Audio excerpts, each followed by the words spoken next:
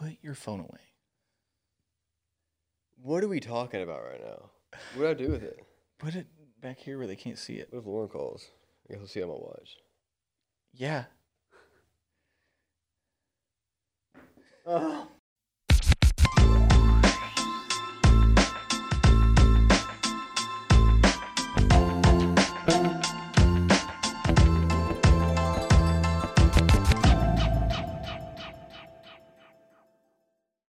All right. So just a quick life update. There was a couple reasons that, we took last week off. Obviously Easter affects us more than people who only do this. But also, my man TK had to run home.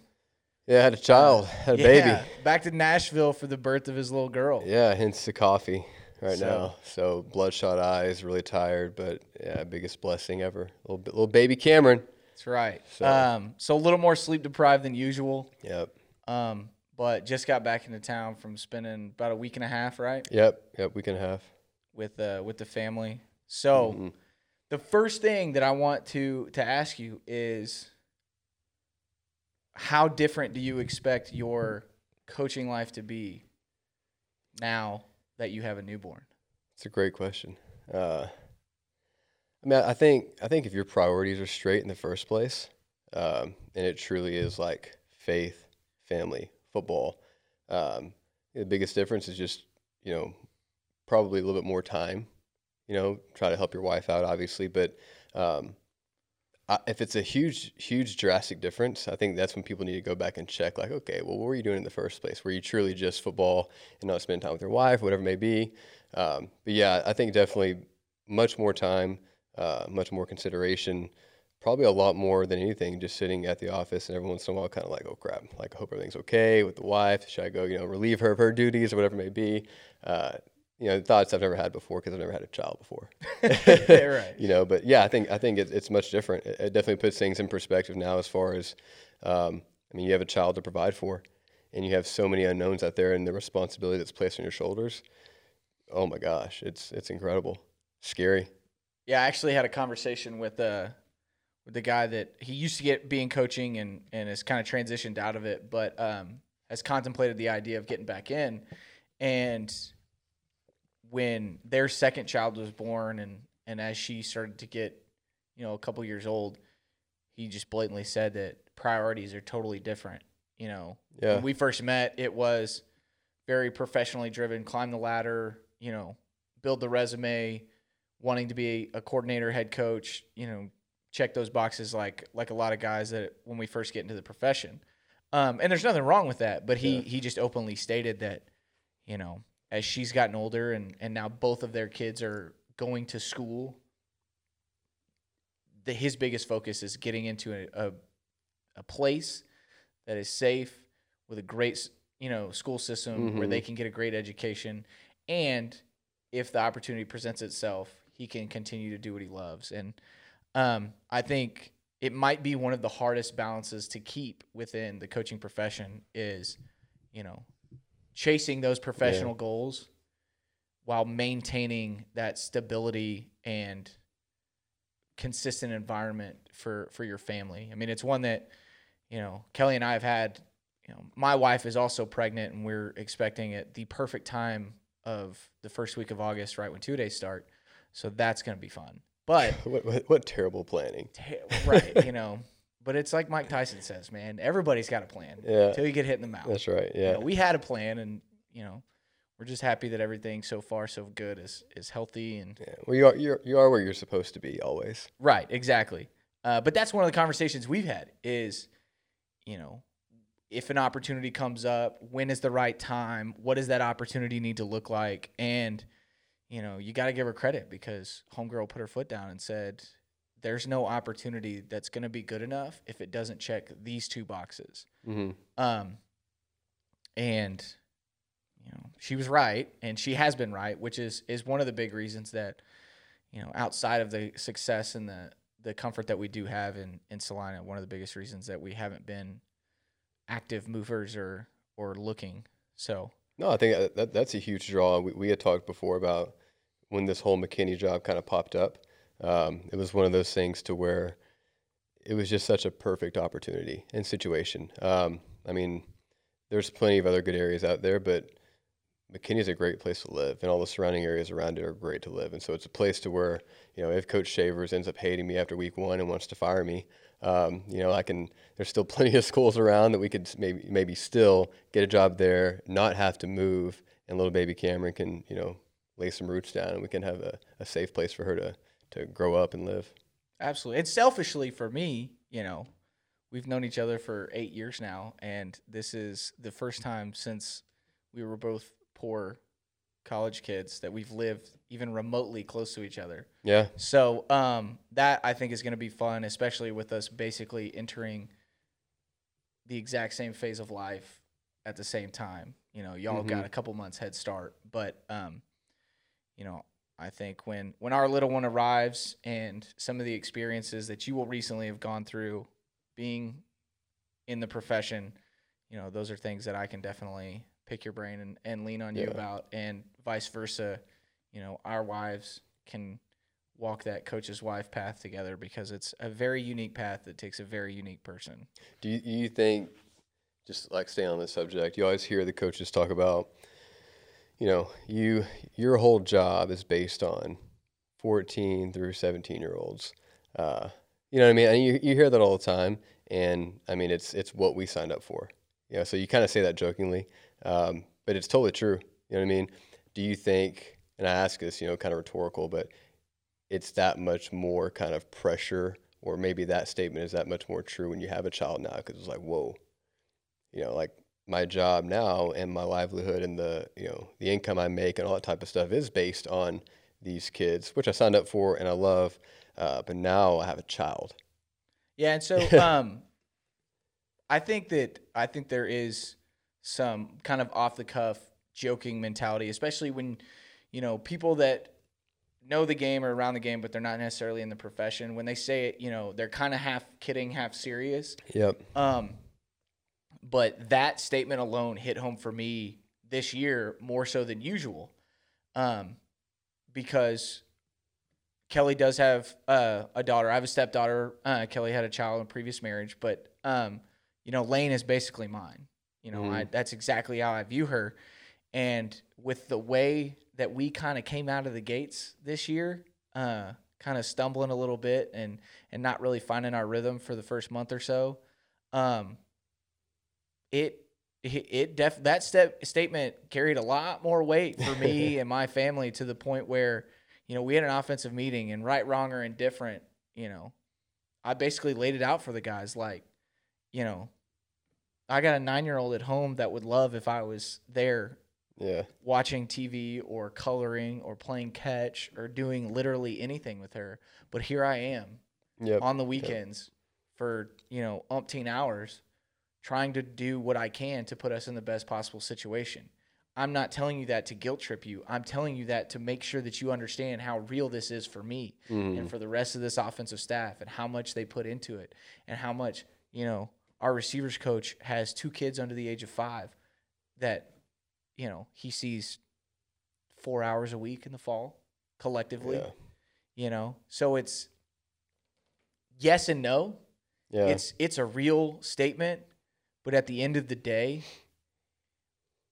for me and the kind of the environment that I'm in, as long as the 2 things that I was told by some guys that worked here my first year was, if you're doing what's best for the kids, okay, and you're staying within the structure of the law, you're probably going to make a decision that they can all support and get behind. So, I am fortunate in that situation. The expectation is high here, but, it's high from, build great people standpoint, and the winning comes secondary.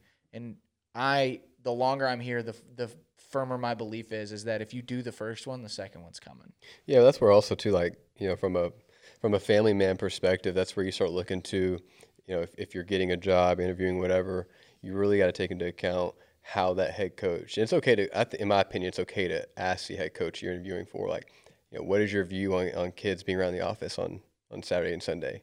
Like Coach Brawl is like, all the kids go up there, have fun, run around, whatever. We're game planning, and as long as it's not obviously too much of interference with that, yeah, whole family is invited here, right? 100%. I mean, one of the best stories that the first time I heard it it was like, oh man, it's crazy. But one of the best stories and examples I've ever heard of that is came straight from Bill Snyder.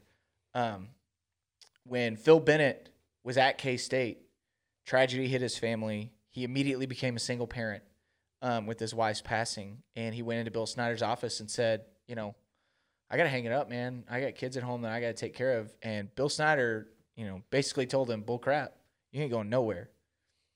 Those kids may have lost a mother, but they just gained, 9 dads. Those kids stay up here.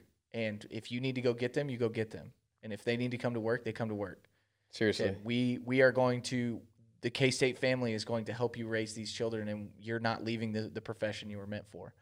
And, I mean, I heard, he didn't tell me this story directly. I just kind of happened to be in the collection where he shared some of the sentiments from it. And you've heard it echoed just in different conversations about Coach Bennett, who's a great man.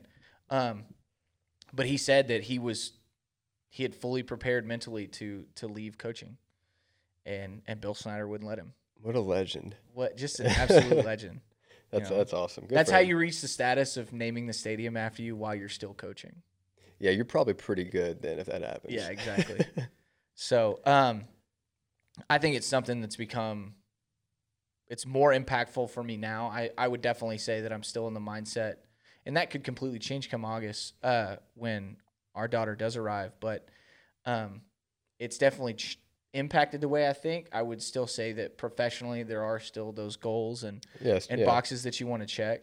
But it's not 4 years ago where it's just me, and I can throw, a couple duffel bags in the truck and take a new job and live at the field house for 6 months till I kind of get my roots resettled.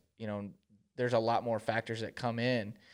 And so I do always think it's interesting when you see guys transition out of that, because there are people that, one of my really good friends, a former teammate, J.D. Walton, he coaches in Frisco, and he loves coaching and he's good at it.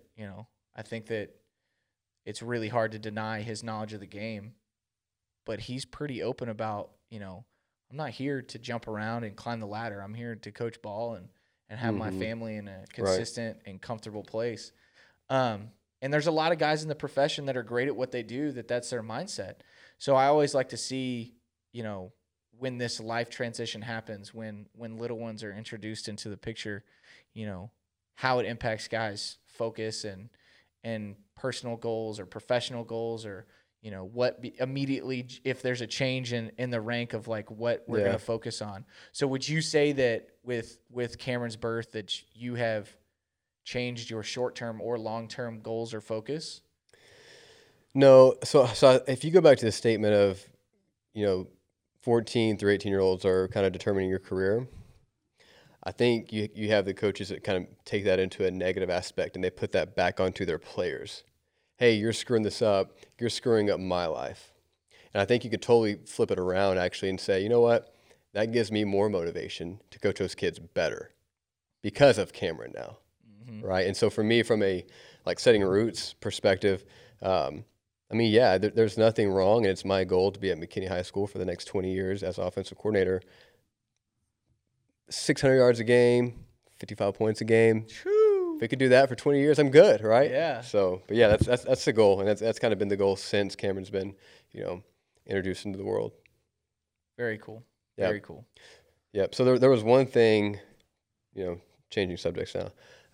One thing that's kind of been going on with the Texas High School Coaches Association recently.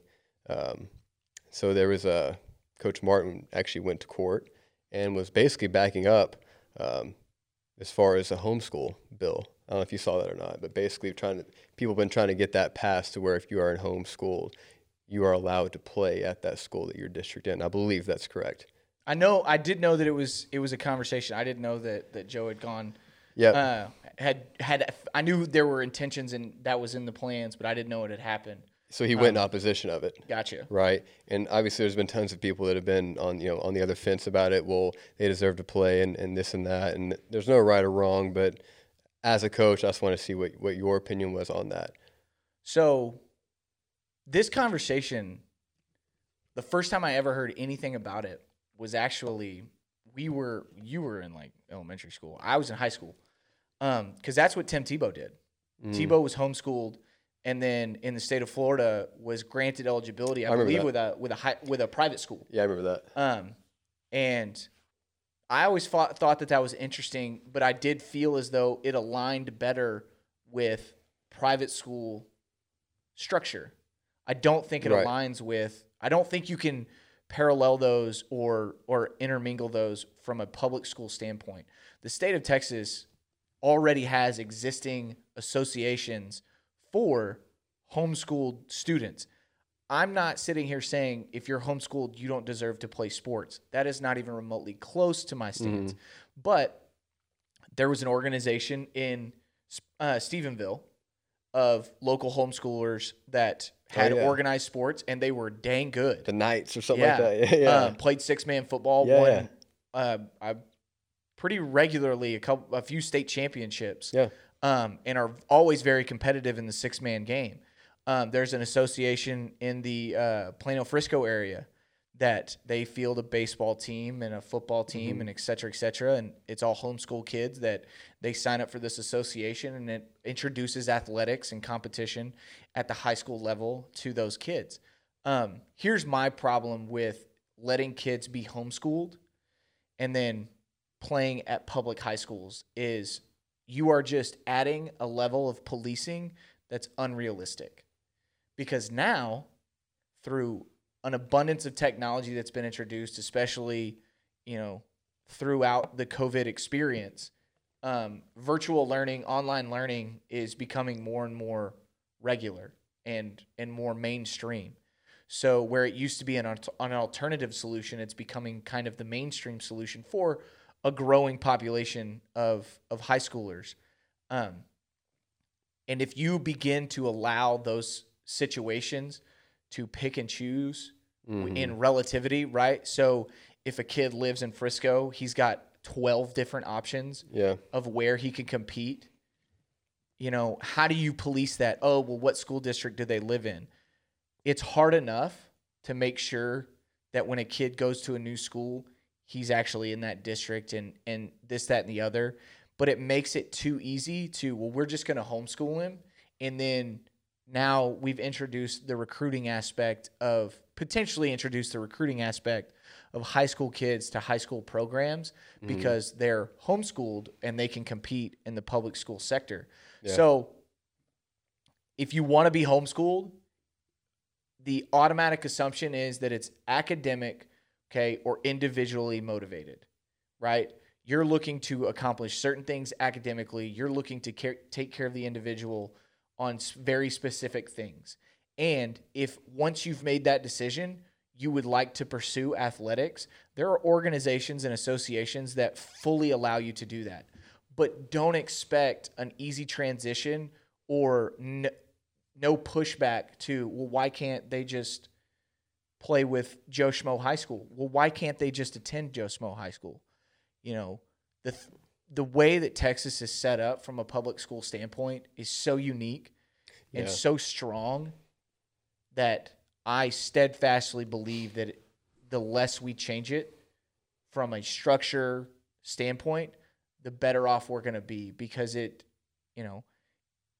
doesn't. We're not designed in a way to where private schools, like in a lot of other states, are the powerhouses or where I just came from. Exactly. Yeah. You see a high academic rigor for the most part across the board. Obviously, some areas are going to be a little bit higher than others, but that's with any change in demographic. And you're going to see a high extracurricular rigor relatively across the state, at the public school level.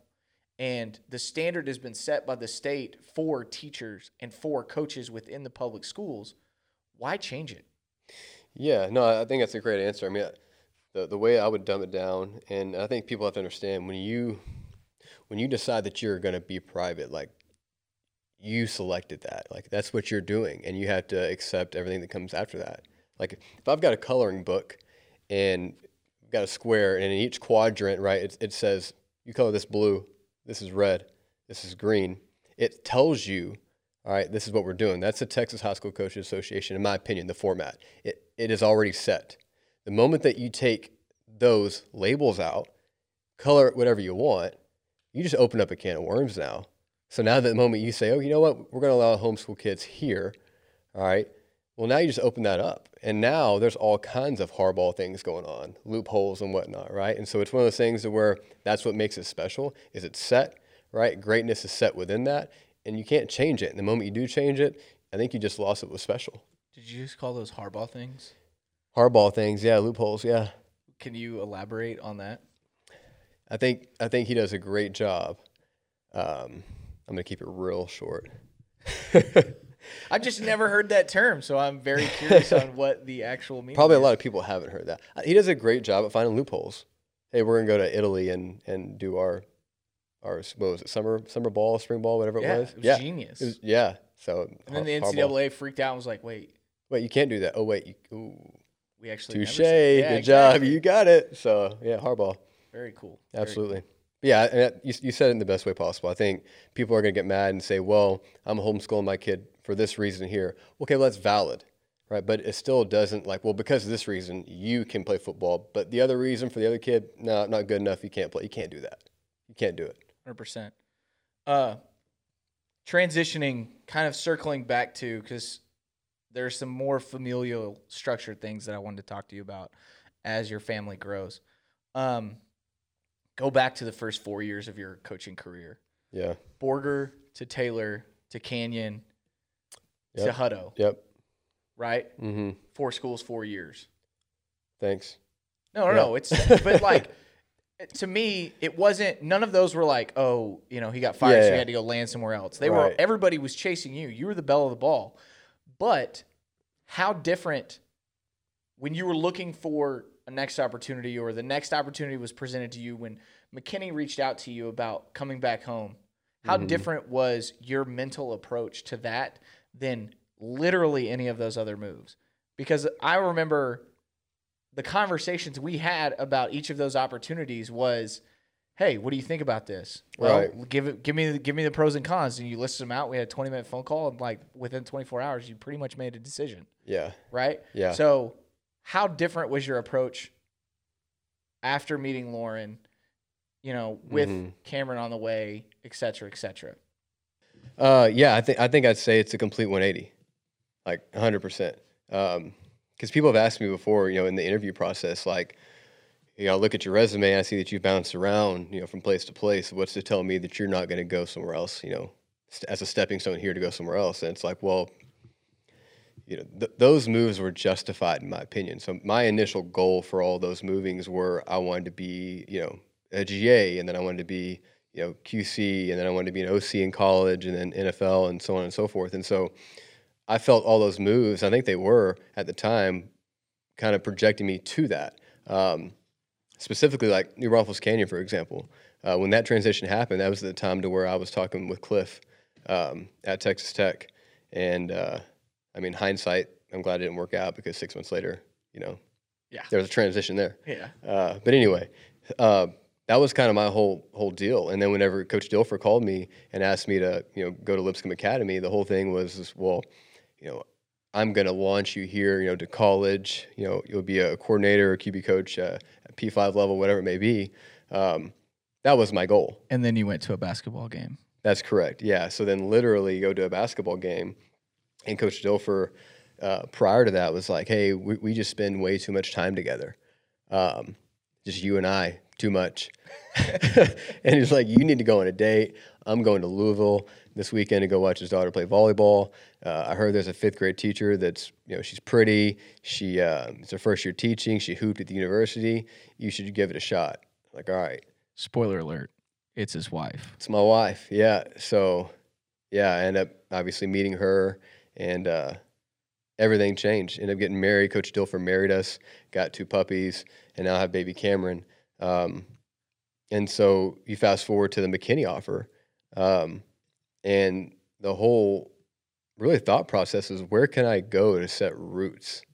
Where can I go and I know it's rare, but like, where can I go to be an offensive coordinator for 20 to 30 years, just crushing it, doing my best, and we're happy there as a family with all of our surroundings, everything that we have, the community. Where can I go do that? Which, like, if you were to ask me that 2 years ago, I'd have been like, man, that's the most complacent mindset ever. And I was so naive. So So we're stupid. both so dumb. Yeah, I'm like, oh, I thought I had it figured out, and it's, now it's total opposite, and that's the goal now. So yeah, complete 180. Yeah, I mean, slightly different approach.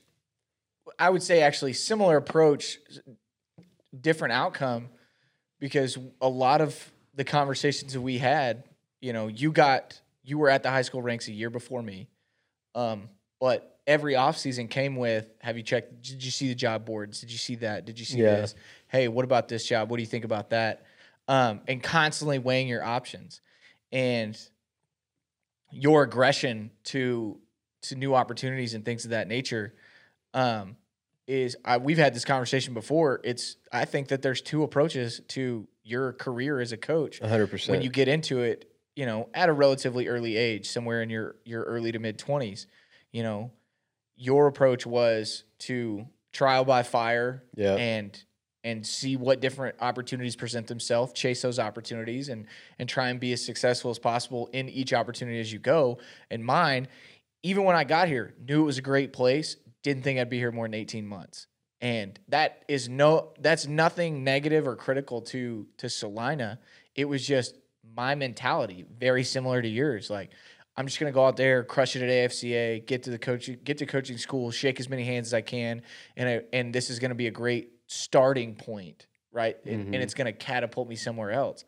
My high school coach, Mike Glaze, just on a regular basis, from the first conversation we had about me getting into coaching to any conversation we had after that, he was very steadfast in program over position. You get in a good place, stay there, learn as much as you can. And when the opportunity presents itself within that program, now you're in a great place. And it was really, really hard to take that advice at 25, 26, watching you go from, Panhandle to hill country, to central, seeing you get to do all those things. Part of your mind is like, man, so jealous, like yada, yada, yada. But at the same time, I don't want to speak for you, but I would think that there was a part of your thought process that was like, man, he's not living out of his car mentality and kind of that mutual respect for different paths with similar goals. And it's something that's it's continuously evolving. Right. I think, our approach to jobs and situations and things of that nature. And, I've become enamored with this conversation, the deeper into pregnancy and growing family we've gotten. I love hearing people's approaches and thought processes about it. Yeah. I mean, and to kind of tread back, like not actually living out of my car, but damn close. Yes. It's pretty close there. I'm not sure if I'm in Tennessee or Texas right now. But anyway. We got off a plane at 9:00 this morning? Yeah. Oh, yeah. Yeah. So, but yeah, no, I love the conversation. I think it's, like you said, my whole thing with going to Borger, that was my first job, offensive coordinator. And was I ready? Absolutely not. But it was a place, and it's no disrespect at all, but that was a place that I felt that I could go, really learn by, trial and error, and not necessarily be exposed. If I took that first job at Allen and I was the OC, I would have been exposed to the world. And I'm not saying I wouldn't have got another job, but like that would have been like the Shane Falco Sugar Bowl. Everybody remembers you for that thing. And like, weren't you the guy that took Allen to like 3-7 that year? Yeah, that was me, but I promise I'm better now. Like, I don't want to have that. And so I just figured that, when Borger offered me the job, I'm like, well, this is a place that I could take this path versus, and I think people should know too, like your path, people that are listening that don't know, like Salina is very coveted. People know about Salina. It's nationally known. And so when you get an offer and your first offer to coaches at Salina, that's kind of a rare deal, especially like not being at the middle school first. And so like that doesn't happen a lot. And so I think those are your two different type of pathways where it's like, you come up in a great program, you learn, you get to see different coordinators, you're making your own little book about it, what I like, what I don't like, or you take my route. And like I said earlier, you're always where you're supposed to be. And things happen for that reason. I wouldn't have met my wife if I didn't do all those things. You wouldn't be having your baby if you didn't do all those things. So those paths obviously happen for a reason. But yeah, it's there's no right or wrong way. It's just the ethics and the principles at which you go about when you decide that path are what's going to determine your end.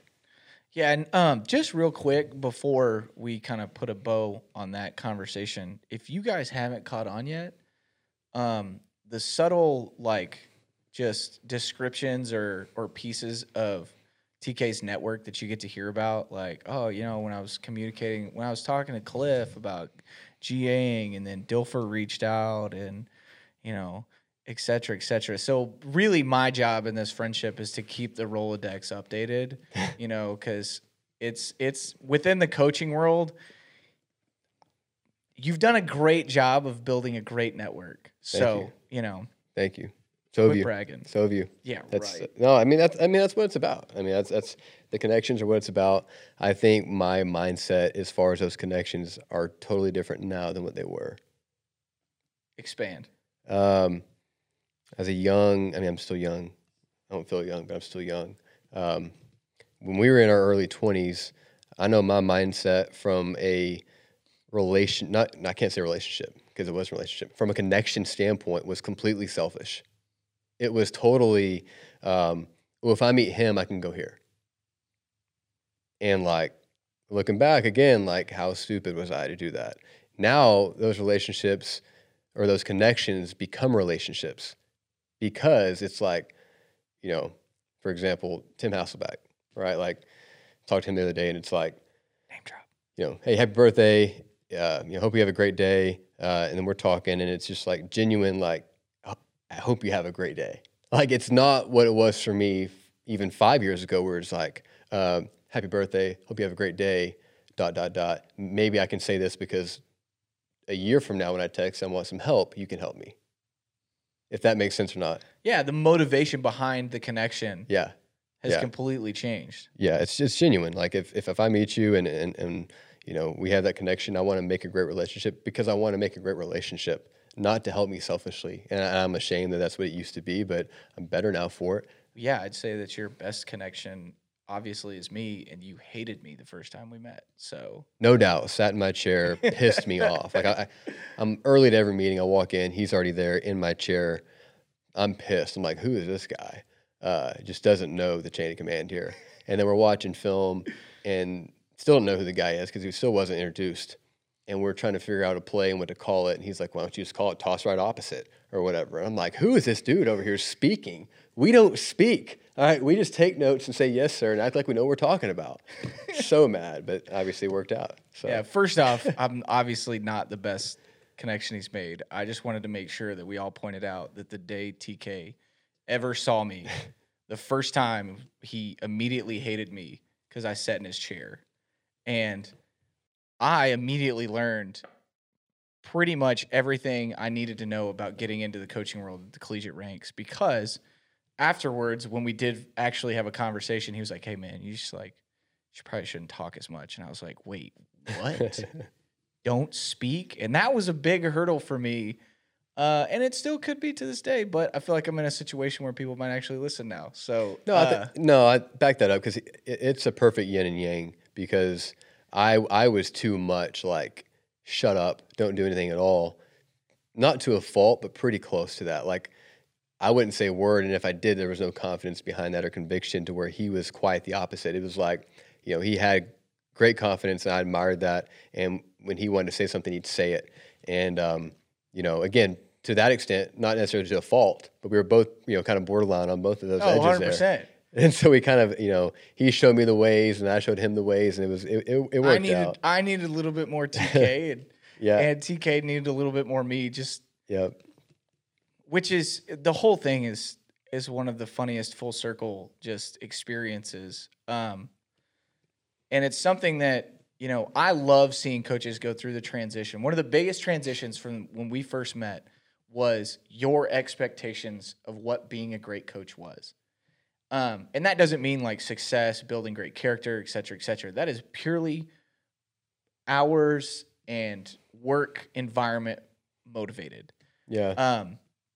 Because, you were talking about earlier being a family environment. I think that, and we may have talked about this on here, I don't know, but I know we've talked about it, you and I, whether it be off camera or not. But, there's a lot of places that say that. Yeah. There's a lot of places that are like, oh yeah, we're one big family, and if your family needs it, there's a lot of places that say that, and they don't mean it. Mm-hmm. They say those things, and then if you leave before 10:30 at night, you go to the top of the crap list. That's right. And if your kids are up here while meetings are going on, they're immediately a distraction. There's no grace, and But anytime they talked about anybody in public, it's we're just one big family, and we love having the kids up there, et cetera, et cetera. And so there was this, I don't want to say misconception, but there was the view you had of coaching and the collegiate coaching experience, and which in this state is very similar to the high school experience. And then there was the experience, the only experience I had that had any, from a environment standpoint, that's not to say that my high school experience was bad.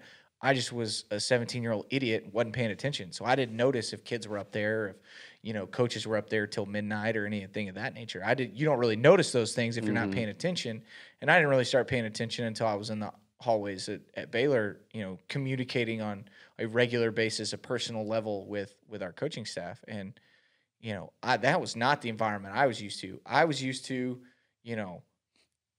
all the little Bryles kids running around, all the little Levies running around, all of these kids being there and it being fun, them loving coming out at the end of a practice and playing catch with some of our starters or running sprints with dad or whatever that experience was. That was all I knew. Hearing our coaches talk about, hey, we're getting off the field at 6, dinner and staff meeting at 7, we'll be done by 8:30. I want y'all to go home. Nobody stays late, right? We'll get together in the morning type thing. Like, just do your job approach. Right, wrong, or indifferent, I don't think, with any conversation in coaching, there's 1,000 ways to do this thing. There's 1,000 ways to skin a cat. But there's a balance. And it had nothing to do with me directly because I didn't create the environment. I just happened to know about it. But I would say that watching you see that, like, not just hear me talk about it, but when we went to Waco and you got to see that environment, the change in your perception was something that, like, it was really funny because I think you thought that up to that point I was kind of lying or exaggerating. Yeah. And it was really funny for you to be like, wait, it's real? Yeah. So it was an epiphany almost. Not almost. It was an epiphany. Like, I got there, I was like, whoa, hold on real quick. Coaches go home before 8? No. Especially college? No way. And I remember it was a Tostitos Fiesta Bowl. Yep. 2014, right? 13. 13. 13. And they finished practice like at 6 p.m., I think. And I remember Coach Brawl was walking off. He was like, coaches, get a lift in. You guys go home. I'm like, whoa, sun's still out. Nope, something's going on. Joke's on me. Totally changed everything. And so, yeah, I think that means Coach Shavers, to kind of transition it or piggyback off that, Coach Shavers asked us as coaches last week, what does an elite practice, what does an elite player, what's an elite coach look like? And one of the common things that I had wrote down about a practice, a player, and a coach, they're happy to be there. So it's like, I think a lot of coaches kind of get lost in like, well, great communication, which is true, 100%. Got to have great communication, systematic great communication, great energy, great effort. Okay, well, the one underlying thing that will support all of that is if the person is happy to be there. If they're forced to be there, they're probably not going to be happy to be there. And as a head coach, and I got it from Chris Ross, when he said, head coaches, all right, raise your hand if you're out there in the audience. It was at the convention or the DFW clinic. DFW clinic. And he was like, hey, you guys need to know the importance. You guys are literally scheduling other grown men's times. He's like, and more importantly, away from their family. So you need to make sure you always remember that. I'm like, whoa, that was deep. So, I mean, I think if you can do that, understand that, and make the kids, make the coaches be excited to be there, that makes all those other things kind of fall in line. They want to have more effort. They want to be more excited. They're going to be more excited. And I think it just kind of naturally works itself out.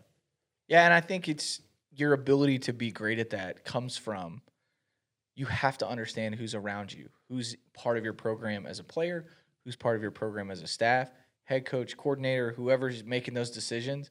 If you're just like, I think that's one of the things that can be almost a negative about like a walk around coach. Whether you're a coordinator in a situation, you get to be just you don't have a position group, you're just the coordinator, or a head coach that isn't directly tied to a coordinator spot or a position.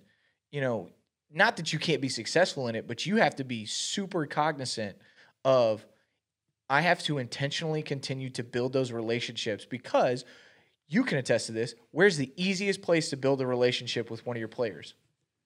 In a position meeting. Yep. You're like the first 5 minutes and the last 5 minutes, you can still get stuff done, but you're going to see personality. Yeah.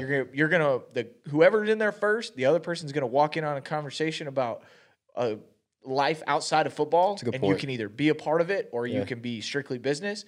And the last 5 minutes, there's gonna be a conversation as everybody realizes the meeting's winding down. You're gonna, hey, what did yada yada yada, talking about something that's outside of football. And those are easy layups to just build a relationship, understand what the kid's going through, understand what the coach is going through. Mm-hmm. Coach Babers used to be the best about that, man. He used to tell us about, he's got 4 daughters. So he was like way outnumbered in his household, 5-1. And he used to just kind of come in and vent for 10 seconds about that. My oldest is doing this, or, my youngest is doing this and this, that, and the other. And that made the transition to when he was like, hey, come over, y'all are positioning meal at the house, Well, now we kind of know who these people are. Yeah, we might be meeting them for the first time if you're a young guy, but, we have an idea of the dynamic and what it's going to be like, and vice versa. If the kids happen to get there before him and we're sitting there talking about something and, who are you talking about now, right? And it's an easy transition. But if you're not in one of those meetings, right, if you're not the quarterback coach, if you're not the receiver, if you're not the whatever position coach, you have to be very intentional about putting yourself in those environments and asking those questions to understand where people's mental capacity is. Yeah. And keeping that in mind as you build the schedule, and not just being as analytical as possible of, well, this is what it's going to take to be great. This is what we did the last time we won a state championship, last time we won a district championship. We have to recreate that. You can't recreate that because it's two completely different teams. That's such a good point. No, I think you see that a lot too, like within coaches. So like a good example would be like, I doubt Nick Saban hires 20 Nick Sabans. You know what I mean? Do it. Yeah, and so it's like, I think even as a coach, like, if I ever become a head coach, you have to know who your coaches are. You said it and you alluded to it earlier. Like Coach Dill for the first year, it was his first year coaching. So trial by error, obviously, you know what I mean? And we all learned a lot. But that first year, he was hard on me. And I think there's obviously time and a place where everybody needs to be hard on somebody, no doubt. But he was extremely hard on me. And those of you who don't know me, I'm extremely OCD. I'm very sensitive. I know who I am, all right? Now, again, I can take an ass chewing, 100%. But I'm sensitive, all right? I don't respond the best when if you're every single day you're yelling. It's going to piss me off. There's no point for it, all right? Because at some point, if that's all you do, then I'm just not going to listen to it anymore. I'm sorry. It is what it is. Like, just talk to me like a human, all right? If you want to yell at me, that's cool. But if it's every day, it's not going to be a good thing. So anyway, move on to the next year. And he was on the John Gordon podcast. And he had brought up that scenario. He was like, I learned with my offensive coordinator that that's not the best way that he operates. And I did not allow him to coach the best way that he could coach, because how I thought I should be coaching him, not off of what I thought was best for him and why I hired him. Versus my defensive coordinator, we can yell, scream, and we do that every single practice, almost getting to fight with each other. But that's how he operates. I think you have to have that analysis and relationship and ability to kind of emotionally profile, I guess is the way to say it, each player and each coach, and then let them do what they do best. For sure. And that's one thing that I have been super impressed with about being here, because just to kind of paint everybody a picture about what the Salina football world is about. On our staff, there are 6, maybe 7. I think it's 6 guys that played for Salina. That's awesome and impressive. Yeah. But as somebody coming in from the outside who is not from Salina and grew up in a town that is completely different from a mentality and approach standpoint, it was intimidating in the sense of, am I going to be expected to change my stripes to fit what all of these guys have known, done, grown up in, et cetera, et cetera.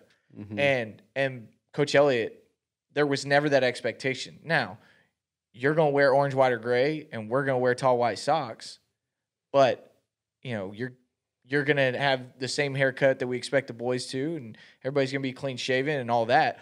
But all of that is window dressing, and it's not an expectation of, and you're going to coach this way, right, teach this way, speak, et cetera, et cetera. Here's your job. Do it in the best way that Travis McClain can do it. Yep. And as long as it produces the outcome that we want from a growth and maturity standpoint, and then from a football standpoint, why would I change it? Yep. And I've seen him do that with, like I said, we have a strong nucleus of guys that played here. So their approach to certain aspects of the game is pretty similar. But I've seen him allow coaches from the outside to do their own thing, be their own person. As long as they're wearing orange, white, and gray and wearing those tall white socks, their personality can shine in any way, shape, or form. And it was something, even after being here for 5 years, transitioning into that coordinator role, in the back of my mind, I'm going, okay, he's never had this conversation with me before. Is he going to have it with me now? Hey, as the coordinator, you're expected to do this, this, and this. And although there were expectations from a job standpoint, you need to do this, you need to do that, it was never, you need to do it this way. Mm-hmm. And those are the situations I've always felt the most comfortable in, and I've always felt like I've been the most productive, is give me the problem, give me the end goal, let me get there on my own. And as long as I do that, I'm going to feel confident in my process. I'm going to feel confident in my results. And we're going to be able to be the most successful version of ourselves. Amen. That's, you said it good. I mean, I think if you can let your coaches do that and let them be who you hired them to be, you have multi-personalities on the staff now that the kids can relate to, and the kids like to see that. And then you have coaches that are comfortable doing what they do, and they're probably now more passionate about it because they're doing what they want to do within the realm or the blueprint of what the head coach has. So you said it very well. And it also kind of, touches on a conversation I have with my wife a lot. Hey, look, I'll do anything in this house that you ask me to. Don't tell me how to do it. Yeah, I think we need to be very smart about how we approach that one there. But yeah, I get it. Also, score update, I have yet to win one of those conversations. I was going to say, normally that's kind of how that works. That's normally where you have to say yes, ma'am, and you just accept it. So I've actually started to get proactive in some of those conversations. As soon as I say yes, ma'am, I immediately follow it with I'm sorry. Yeah. Just in case, hey, what are you sorry for? I don't know. There's probably going to be something in the next 3 minutes that I do that's not the way you wanted it done, and I'm just trying to get ahead of this thing. It's smart. That's very smart. Yeah, that's good advice for all of these that are just now getting into marriage or even a relationship. So you're going to be sorry at some point. Just say it. Get out of the way. Last question. Does Lauren truly know what she's in for being a Texas high school football coach's wife?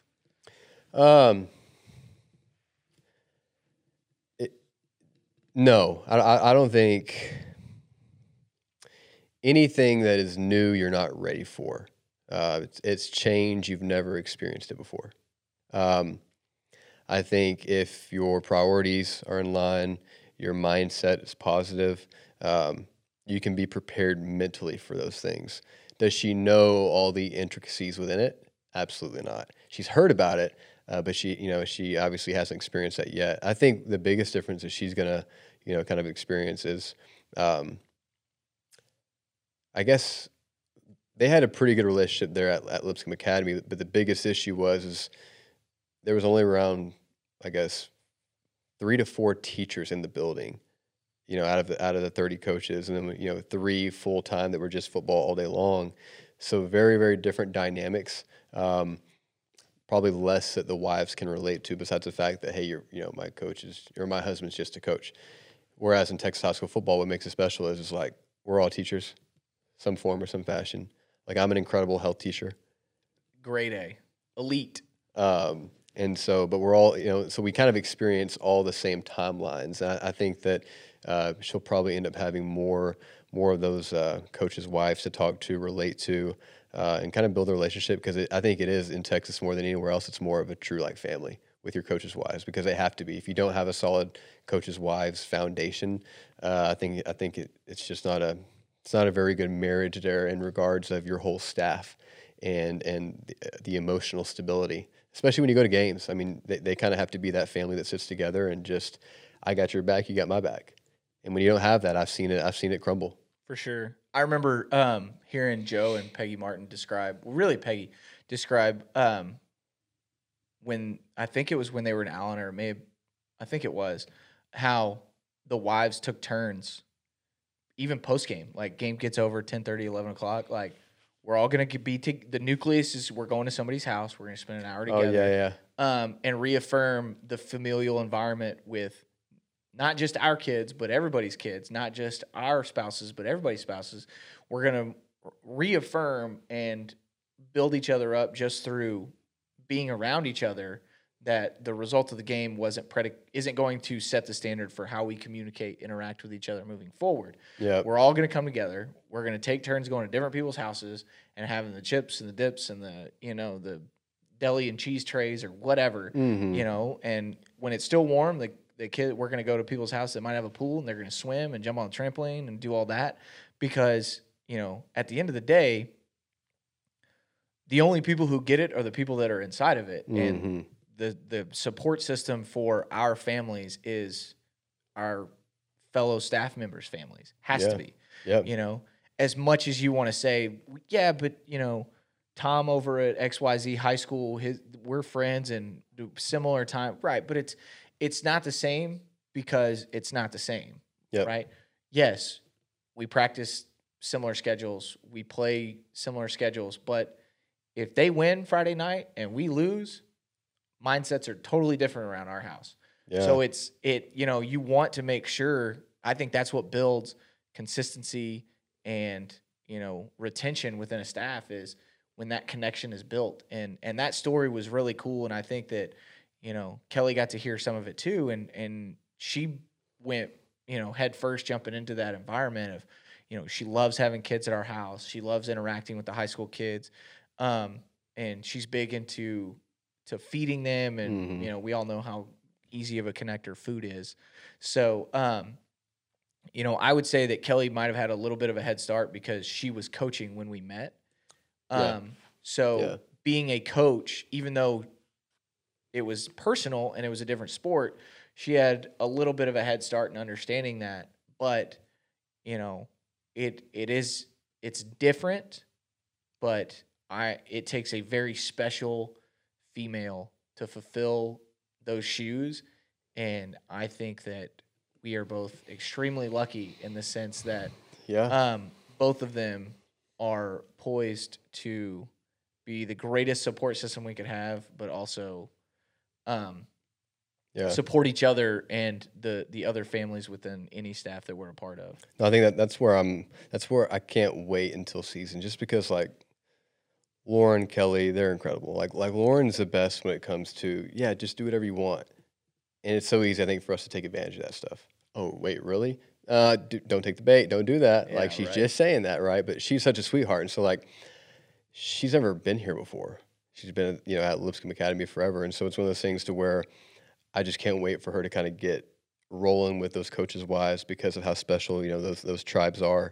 And to where, hey, you're one of us now. We're going to take care of you. I think once she feels that, once the coaches' wives feel that, I think it makes everything that much better. And you're not just, I'm Coach Kirkland's wife and it's just me. No, you're part of a family now. I think that's going to make the transition and everything much better.